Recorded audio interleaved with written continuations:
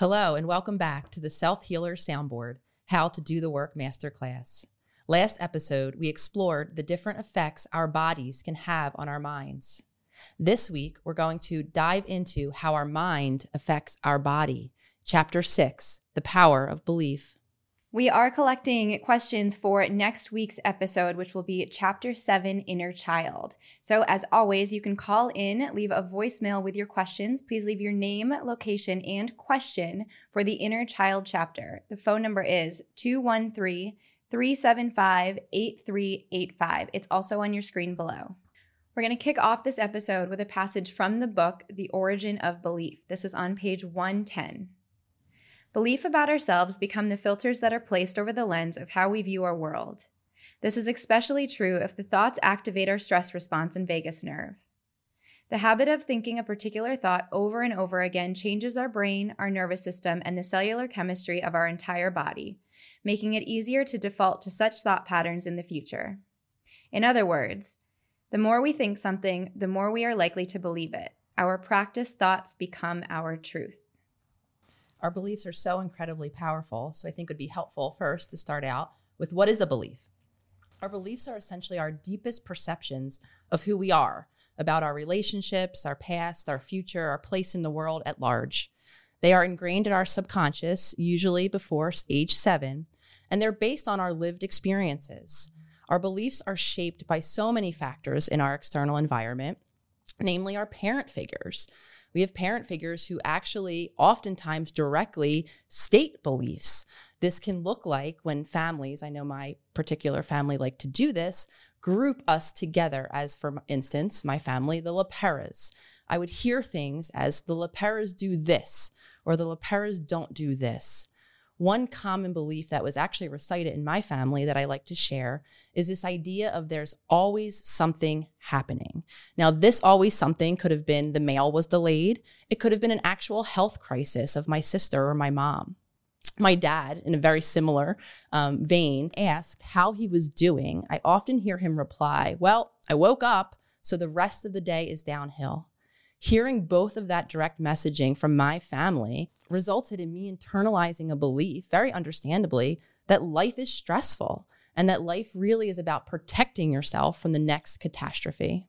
When I sat down to think about this one and really look at what beliefs I was told as a child, I struggled a little bit to come up with things, largely because there was always a parent figure absent. There wasn't necessarily always a parent figure or guardian there. So if you're hearing this too and beginning to wonder really, what did your parents unconsciously say over and over? What did they say about the world? What were those messages that you consistently heard?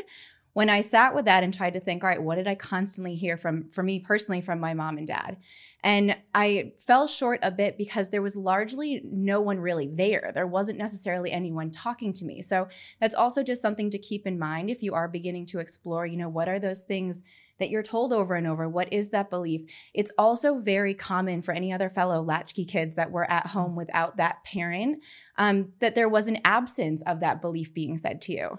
So just keep that in mind too if you really are beginning to explore. It's also very common that there wasn't something that was instilled or repeated.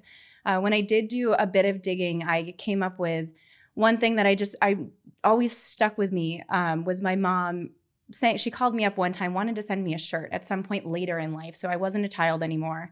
I was probably late teens, early 20s. And she wanted to send me a shirt and asked me, what size are you? And without thinking about it, I said, I think a medium.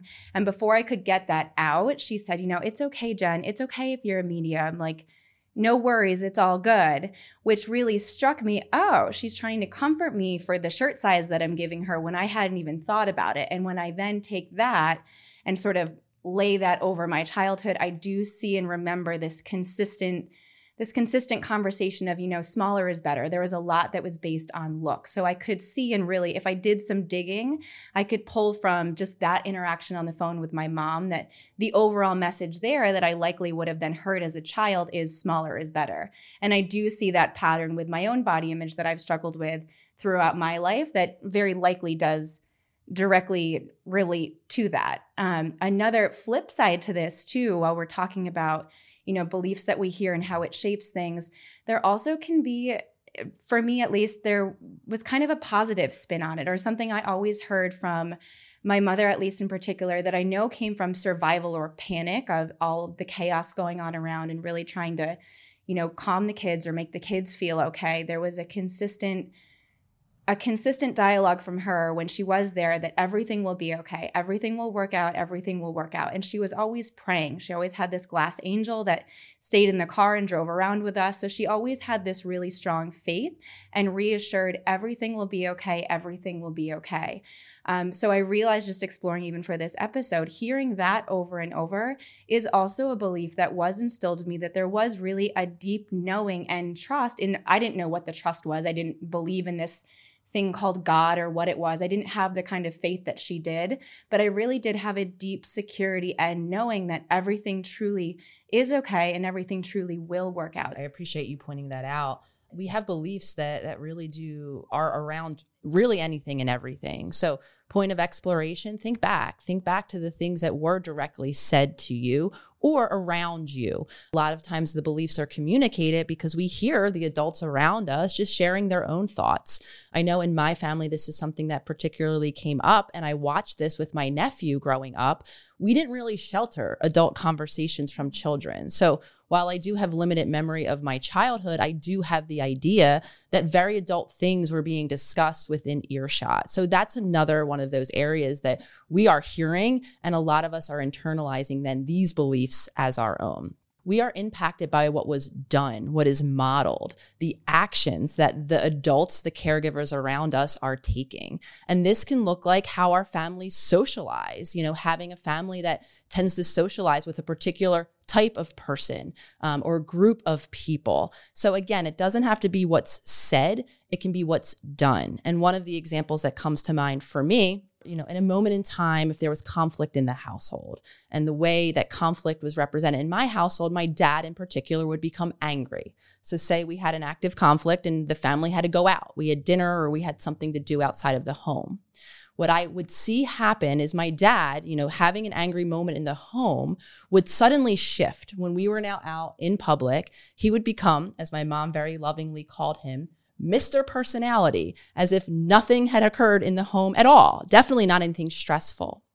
What I came to realize and understand about my mom is this very much mapped onto her own childhood experience. She had a mom who, at one point, there's a family story that is often shared about a family party in my mom's childhood where alcohol that was being brought for the party literally had to be brought in the back door.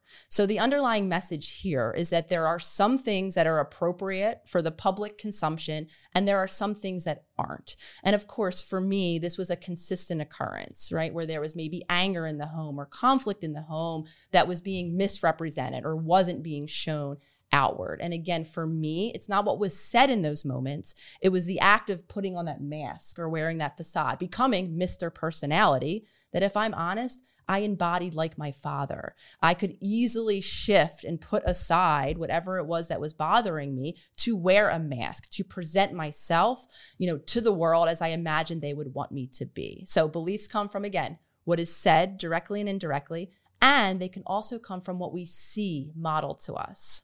Yeah. So what did parents do, or what did your parent figure do unconsciously over and over? So it's important that we're talking about action here, right? So these are nonverbal cues.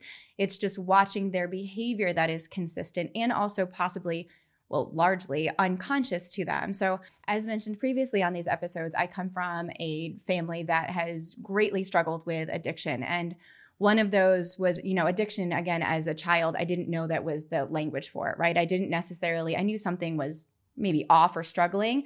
I didn't know that there was necessarily an addiction or a problem because it's all I knew. It's the actions that I was seeing consistently and behavior that I was seeing from the adults around me that they were just unconsciously going through and going about their day. So this addiction also then became my norm. So reflecting back on it now as an adult with a different lens, I'm able to be a witness to seeing how people coped. And like you're sharing with your father, my dad was definitely and is still very charming, Mr. Charming. like a ray of sunshine, literally. And in the home, behind closed doors, given everyone's own trauma and struggle, there was a lot of violence. There was a lot of yelling. There was a lot of abuse. And in those moments, or in that rage that was never shown on the outside, what was shown on the outside was, picture perfect family. I call us the Kodak family. There's a number of years, if you flip through our photo albums, it looks so picturesque. We have our garden, we have flowers. My mom was a florist. It looks really beautiful. And you'd never really know what was behind closed doors, right? Which I think a lot of us can relate to. It's very natural to go, well, for some of us, for myself at least, to go throw on a smiling face or a happy face and to really put on a facade that everything's good when inside there's actually turmoil. While a lot of our environment, occurs inside the home in childhood, it's also the environment outside of the home that helps shape so many of our beliefs. So now moving out from our caregivers, and of course this includes our family and our siblings and anyone in the homes upon which we're born and we're living. Again, hearing their beliefs, watching the way that they are operating in the world, this is all impacting us and what we eventually come to believe about ourselves, others, our relationships, the world. Also, there's now outer environments. So the messaging, again, direct and indirect, that we might receive around our skills or our personality traits. Oftentimes, this is then connected to what we'll do for work. How many of us have heard, right, if we've excelled in math or science, that we might as well be a doctor? Or maybe if we cared for our siblings in the home, we might have heard messaging what a good parent will be someday. Our educational system sends a lot of these messages. We come here in the West from a one-size-fits-all educational system, and we begin to, again, internalize beliefs about ourselves and our abilities to achieve based on how we're measuring up. Of course, the problem here is that if we're not fitting into that one-size-fits-all model, so many of the beliefs that we're internalizing around our abilities are probably not going to be very positive ones. A lot of messaging, those of us who came from religious-based backgrounds, a lot of it is colored by our religion or our culture. Again, things that are directly being communicated, usually around morality or this idea of right and wrong. Again, we're hearing that in our environments. Those of us that have gone to religious-based schools or, have religion in our communities are probably hearing that from all of the community members around us. And then, of course, there's peer pressure. Right? When we get to a certain age, our peers are incredibly important to us. And so what they're doing, how they're dressing, what they think or don't think really does become impactful for us and our creation of our own beliefs. So now we want to go out. We want to expand out from our family environment and begin to consider what are the other circles of impact? What are the other things that we heard or saw or maybe even felt pressure to conform to that impacted what we now believe to be true, again, about ourselves, our relationships, and our world. So the final place in talking about core beliefs. So we have core beliefs, of course, that come from our parent figures and our immediate family environments. And then we began to explore how, different circles of influence, our communities, our school, our peers begin to have on us. The major impact for our beliefs are our actual experiences, regardless if they happen in the home or outside of the home. And a big reason for this is because of this complete state of dependency that we're in as children. We quite literally need others to survive. To make sure that our needs are met, namely our physical ones at first, we need to be in relationship. We need someone helping us. Childhood is extremely overwhelming for that reason, because we're dependent, because the unknown is terrifying, and because we can't actually make sure that our needs are getting met. And from that state of dependency, there's a lot of fear. There's a lot of stress. And if you don't, like I know I didn't have, and like many of us don't have, if you don't have that secure attachment figure, that person, that parent figure who has, a calm nervous system to help you regulate, you're left feeling even more overwhelmed. And how this played out in my life is having a mother who herself was in fight or flight. She was quite literally putting out the next fire that had erupted. And in that state of dysregulation, I didn't have that calm, balanced nervous system. So before I know it, both my mom and myself were in a complete state of overwhelm. So our childhood experiences impact us because we need others. So therefore, we're impacted by how balanced and how regulated that other is. And so many of us don't have that secure point of attachment. Don't have the person that can take us from stress back down into calm, because many of us have caregivers that are just as stressed and just as overwhelmed as we are as children. As Nicole mentioned, most adults can't regulate their emotions. Now, how do we know that? Well, most of us here listening or watching are adults who are learning now how to regulate our emotions. That's quite literally why we're here teaching and doing this podcast. So, and why Nicole wrote the book is to give you tools to apply to your life to learn how to do this. So you're not wrong for not knowing how. It's also a little bit of compassion to have for our parent figures and those that were around us growing up that, you know, they maybe didn't have how to do the work. We know that they didn't have this book. They may not have had as much access or tools to resources. So it's okay that they didn't. We know that we're all here on a journey learning how to regulate. Our main objective as a child is to receive love. And why is that? Because if we receive love as a child, we can be sure that we can continue to be safe, fed, and generally cared for. So in a very real way, our physical needs of childhood depend on our relationships or how others are showing up in service of helping us meet our needs.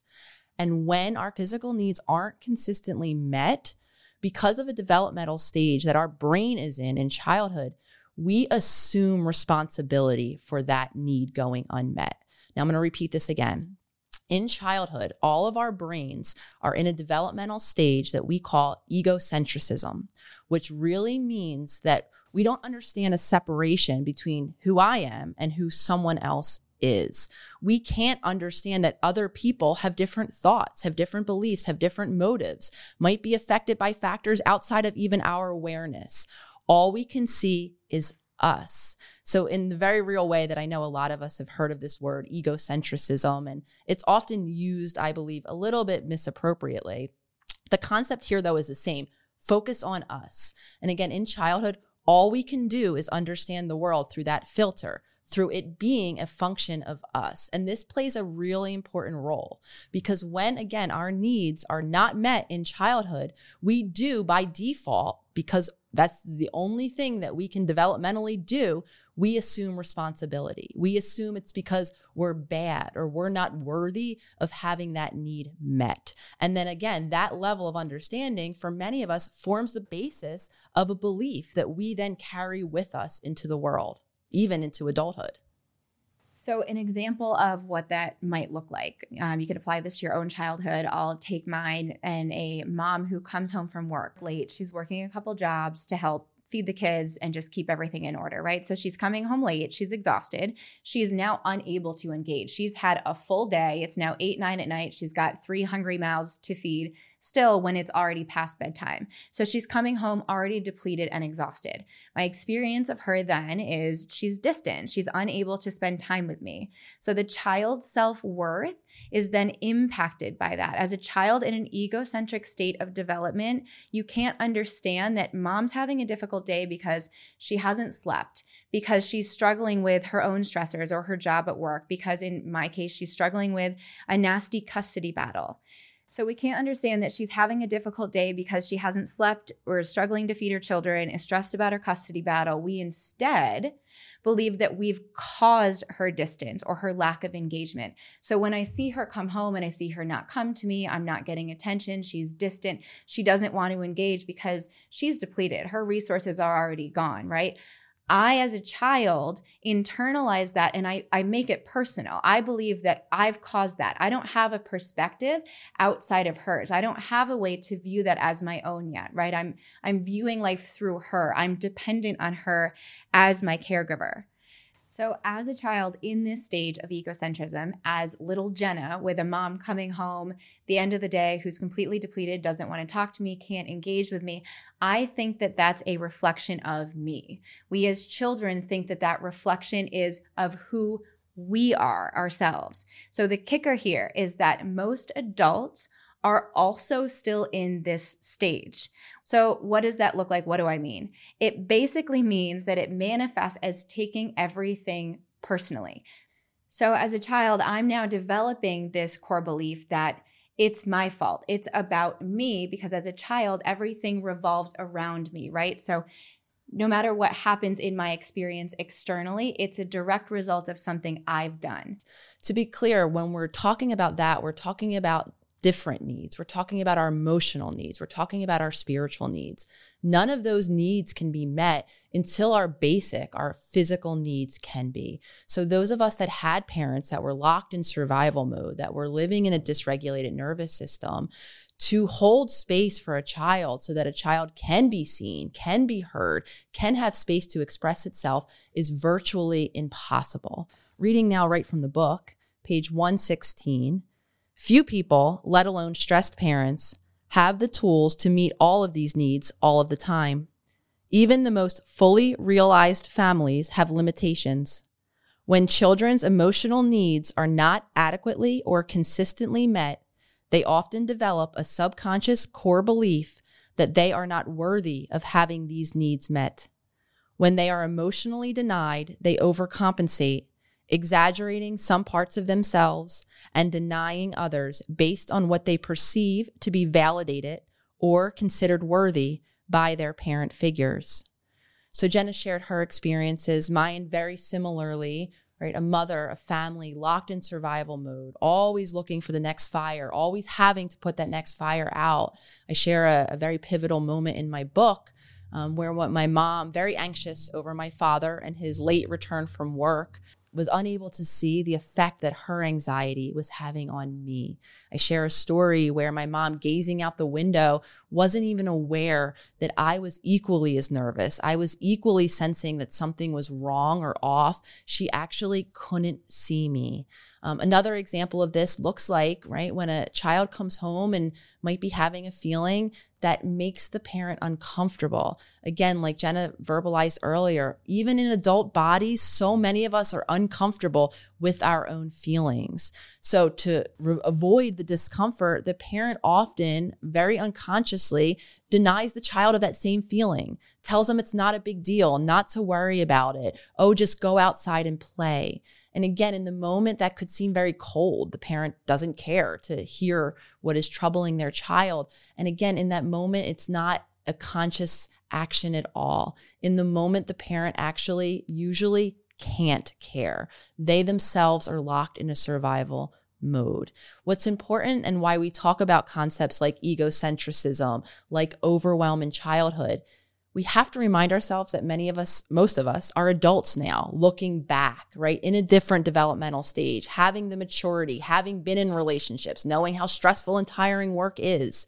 We have all of these new awarenesses now as adults, right? So when we do these explorations, when we try to understand the beliefs that were formed in childhood that continue to impact us, we have to compassionately remind ourselves that we were children at that time with different developmental capabilities. We actually couldn't do certain things. And in a lot of the cases, neither could our caregivers, neither could our parents. Right. Now we're going to dive into something that I think is really cool called the reticular activating system. The reticular activating system is actually part of our brain. You can think about it as our mind's filter. And it's actually the main mechanism or the main way that our beliefs are maintained. So what do I mean when I say this? We are bombarded by stimulation as humans. We quite literally cannot take in everything that's happening in any given moment. So what our brain does, it actually deletes parts of our experience. And it deletes parts of our experience that it deems not relevant to us and our current moment. Our beliefs become the main filter for that deletion. All of us humans operate under something called a confirmation of bias. We love to be right. So whatever belief has been formed in my subconscious, now think of it as a lens. It becomes the lens that I'm just viewing my current moment through. And what my reticular activating system is doing, all outside of my awareness, it's actually deleting the things that don't map on to that particular belief, or that might even offer evidence to the contrary of that belief. It deletes it from my experience. So what do? I only see evidence that confirms what I believe to be true. I become a self-confirming machine. So the things that happen in childhood actually become the lens that I continue to travel through the world with. Deleting any evidence to the contrary only becoming more sure, more certain of those beliefs. We all have this part of our brain, and we're all doing this day in and day out. So the large majority of the time, there is actually evidence to the contrary. There are actually new experiences that so many of us are living that our reticular activating system is deleting. It's saying it's not relevant and not necessary for who I am. So a really common example, some of you might even have experienced this or heard of this example, is you're looking to buy a car. You want a Kia Soul, for instance. You go, you have this car in mind, and before you know it, you're driving around and all you see is every other human in your neighborhood with that same car. So that is an example of the reticular activating system. You primed, right, your system by saying, I want this car. I'm sure you've thought about it. You've probably gone to dealerships. Maybe you even looked at, pricing of these cars. The more you think about this car, the more that car then becomes the filter. Now, it's not that there's more Kia Souls on the road. It's that you're seeing them. You've actually now expanded this filter. You've told your mind that this car is now relevant for who you are in this moment. So you're seeing more of it. It's not that there's more cars there. It's just your filter has expanded. So essentially, it is our beliefs that are creating our entire life experience. So we're seeing our life through the lens of the past, of what we already know. That belief, that lens is actually creating the experience around us.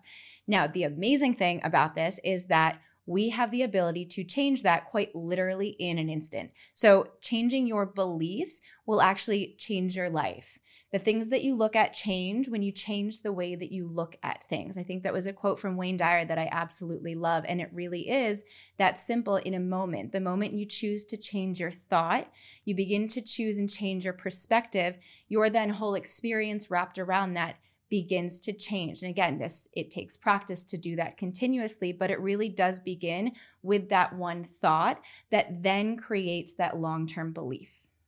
So our thoughts are powerful. Our beliefs are more powerful. We essentially set ourselves up from our past experiences to continue to confirm those same experiences until, of course, we become conscious and we become aware of the impact that our past continues to have in our present moment, and we begin to create change. So speaking of reconditioning our subconscious, practicing new beliefs, we have 2 questions coming in from the community. First one is from Kerry.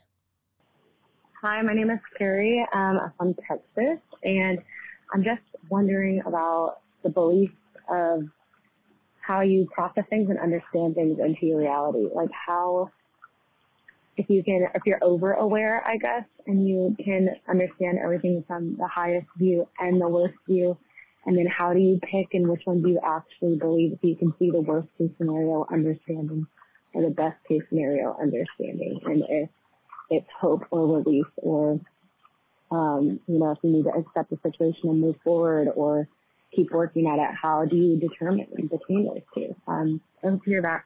Thank you. So thank you, Carrie. Carrie's question is really about being an overthinker and being able to essentially see all sides of a situation. So very similar to Carrie, many of us can, pull back and understand many sides of a different situation, many different perspectives. I see this in myself. I see a general, almost unconscious tendency to be able to understand someone else, what their wants, what their needs are, almost to the extent that I override my own, to the point that there was even a time in my life where, if I was honest, I didn't even know how I perceived or how I felt about a particular situation. So the simple answer is this is one of those moments, right, where we want to drop out of our thinking mind and into our bodies, begin to ask ourselves, how do I feel about this situation? How does my body responding? Whenever I hear language around worst case, possible, do I reframe it? All I'm hearing is thoughts, thinking mind, right? I'm trying to solve a problem from up here. I'm pointing to my head for those of you just listening, instead of dropping into my body and asking myself, how does my body feel about this? How do I feel about what's happening? What do I need to happen next? So again, the work here is practicing consistently how to shift out, how to not maybe try to cognitively or think our way through a situation by assessing the best or the worst outcome, and instead dropping into our bodies and determining how we feel about it. So an example that a more recent one, ever since I reconnected with my family, I made a decision to fall out of contact with my family based on the need for me to carve out space to determine how I think, how I feel, what I need. When I got, of course, to a stable place and I determined that I did want to try to reconnect, I saw similar patterning in my family, particularly around stress, where historically, when there was a stressful event, the whole family called and we all were kind of in the loop of what was happening. For me, I understood by that point what that provided my family. For a very long time, that provided us all a sense of closeness, a sense of being, together, unified in whatever the stress was happening. So flash forward in time. Now I've seen many moments where stressful events occur in my family. I can see their perspective. I can see how for me, giving them a phone call would serve that perspective. Here we can become bonded, right, in this stressful event. I, however, created a space to decide if I wanted to be bonded, if I felt the need for closeness with my family, giving myself the opportunity to participate in that version of closeness, seeing from their perspective what it was and understanding that. It also gave me the opportunity to not, to decide that I could see closeness or support a different way. So this is one of those moments where in that space, instead of understanding why my parents needed me to call or how I could serve them, I created space to drop into my body and to determine on each shifting situation, can I now? Does this something I want now? Will that phone call make me feel supported, loved, connected now? Sometimes the answer was yes. And I gave that phone call. Even though it was in the context of stress, I was able to identify a me reason, a need that I could have met. I was able to put myself into the equation. And then other times I gave myself the gift and the opportunity to, while I understood what they needed, I was able to drop in and determine what I needed in that moment. And to really, Carrie, thank you for your question. And thank you, Nicole. To really boil it down, simply you get to choose. You reference being able to see, from the highest vantage point and from the lowest vantage point, you're able to see the perspectives. I know sometimes it can almost feel infuriating when you're in conversation or maybe even in conflict with someone and you can see the other side of the coin. You can see entirely from their perspective. So then you're kind of left with, well, what do I do now? Well, that's the most powerful place to be, because what do you do now actually means that all of the power is in your hands to then choose. So I say it really boils down so simply because you have the power of choice. When Carrie, you're already asking, well, which one do I choose? This is where the power is in your hands. You're your own best healer, right? It's not Nicole. It's not me. It's not anyone else. It's for you to choose. So you get to choose which vantage point you want to choose it from. The highest one, the lowest one, the worst case scenario, the best case scenario, whichever it is, how you move forward. Again, this goes back to what we were just talking about with that reticular activating system. Your beliefs shape your experience, right? Well, your beliefs, as we get older and we become conscious to that, we become aware, it is choice. That consciousness leads to choice, where we then get to choose, do I want to believe this? I see that choice or my beliefs are what created my experience, right? And that's through the lens of my past. So as you just learned about the reticular activating system, I've been abandoned in my past, right? So then what does that mean? What is that activating system doing? It's setting out in my life to filter and expect and find situations to prove itself right. I've been abandoned, so what am I searching for? I'm searching for areas and places to be abandoned. When I become conscious, when I now realize I have the power of choice, I can see that that's happening. Like Carrie, here you've mentioned in your question, you can see all sides of all of it. So now you're at the point of healing where you have that conscious witness. You're able to step outside and reflect and view. Now you're able to move forward in choice. So it's how Carrie wants to move forward. And that's a responsibility in itself to really swallow. we kind of always want to, at least me, I always want to search for answers, right? I always want to keep going. There's something else out there that I must not know. I can't ever get to the finish line, right? There's got to be something else. So it is a little confronting to hear then, well, it's up to you. You're actually at a place now where you can go left or you can go right. And it really is a responsibility and an ownership to, one, acknowledge and honor yourself for getting to that place and now realizing that the ball's in your court now. You really get to choose which direction and which viewpoint you want to take, which belief you want to choose. Speaking about choice, we have another question about changing your beliefs coming in from Jennifer. Good morning. This is Jennifer from Sacramento, California. I had a question regarding Chapter 6, The Power of Belief. As I'm revisiting this section and kind of re-understanding how these core beliefs in the RAS, I think is what it was called, if that kind of shapes our daily experience and we're seeing the world through that lens, how exactly does one then practice that new thought, right? Because is the goal then to have the awareness during your day to catch yourself seeing that experience through your core belief, like validating that, and then just practicing your new thought? Because when I was doing the SSJ, that's kind of what I struggle with. It's like, is this new belief believable? Which I know the book kind of references, just keep practicing and you will get there. So I'm still doing that. But I just want to understand like practical application throughout the day. Is it about just catching yourself in that moment? And then that's when you jump in and do your new mantras and your new affirmations and your reframed beliefs? Or is it just about kind of journaling and practicing throughout your day in general? Hope that makes sense. And thank you, you guys, for everything that you do. I love the book and love the team. Thanks. Thank you, Jennifer. So Jennifer's question is how to change your beliefs and begin to recondition your subconscious. So I'm going to break this down into 2 simple steps. The first step, Jennifer, as Jennifer very beautifully put it, it's to, as always, to witness, right? To witness the different thoughts that are always present throughout your day and to notice when those old thoughts come. Not to feel shameful here, beliefs will come up. Thoughts will happen all day long, and they tend to be around the same beliefs that we have repeated time and time again. So here's my warning. Don't expect, now that we know how powerful beliefs are, don't expect your beliefs and your related thoughts to go away. Anticipate that they're there. So the first step is being that conscious witness, noticing, right, when your mind, your subconscious mind offers the first, right, thought connected to those beliefs. And then to refocus your attention. The most powerful choice you can make is how much time now you're spending. Are you going to spiral down that thought, one thought leading to the next thought, and before you know it, you're reciting that age-old belief, perhaps around unworthiness? Or can you learn how to control where your attention goes? And when you see that first offering of that first one, unworthiness-based thought, removing your attention, putting it on your breath, putting it on something you're doing in the present moment. Remove it from that old thought. You can't stop it, but here's where we can spend less time repeating it. So the first step is twofold.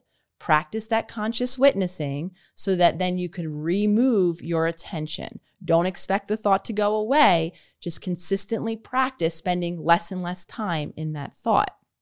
Step 2, just like Jennifer beautifully put it, is to practice a new thought. Write a new affirmation. Say it as many times as you can. Practice a new thought consistently. Don't expect to believe it. Now remember, like Jen and I have been offering, many of us have been practicing and confirming these thoughts, these old beliefs for a lifetime. Now, Jennifer asked, when do I practice this thought? Do I do it in the morning? Do I do it in that moment? Anytime you can.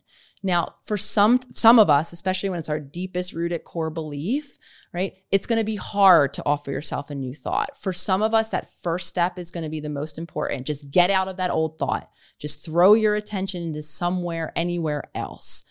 Other times, we can offer the new thought right in that moment. Though, again, don't expect to believe it. there's going to be a deep part of you, as I often joke, that's rolling its eyes. It's saying, yeah, okay.